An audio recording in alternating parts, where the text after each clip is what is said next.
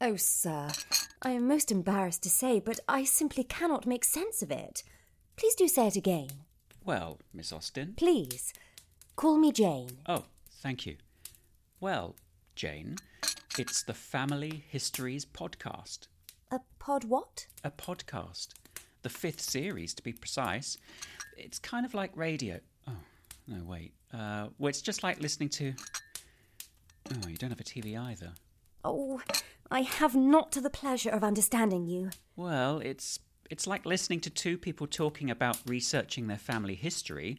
One of them shares the life story of someone they've researched, and then they ask the other people listening to help to solve a research puzzle. Oh, that does sound like fun.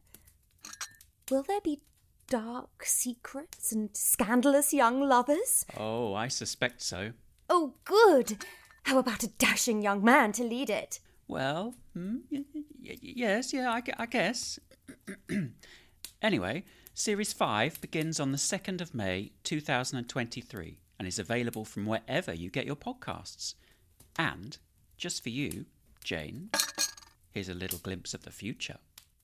He did not expect to hop on the ship with his wife and children and arrive as a widower. Michael helps this man who was fighting with the partisan group. He was of a Jewish nationality, to spend the winter in his home. In fact, his burial ends up being mentioned in the Gentleman's Magazine, which is a rather lofty publication for a carpenter. So we'd go round the pubs and the streets themselves, playing a trumpet or whatever. She told me she had spent her lifetime trying to forget what happened that day, yet she talked to me. She went back to the warehouse to steal more shoes, and she then convinced her friends to help her pawn them. They ended up in a big castle, and that became their orphanage and school. Oh, that sounds delightful. Well, perhaps you should subscribe now to make sure that you don't miss any of the episodes. I'll think upon it. You'll think upon it? Come on, Jane, get with it.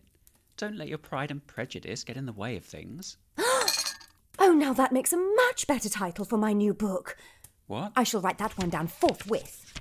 Oh, yes. Well, I really think you should. Right. Well, I better be going, Jane. Thanks for the tea.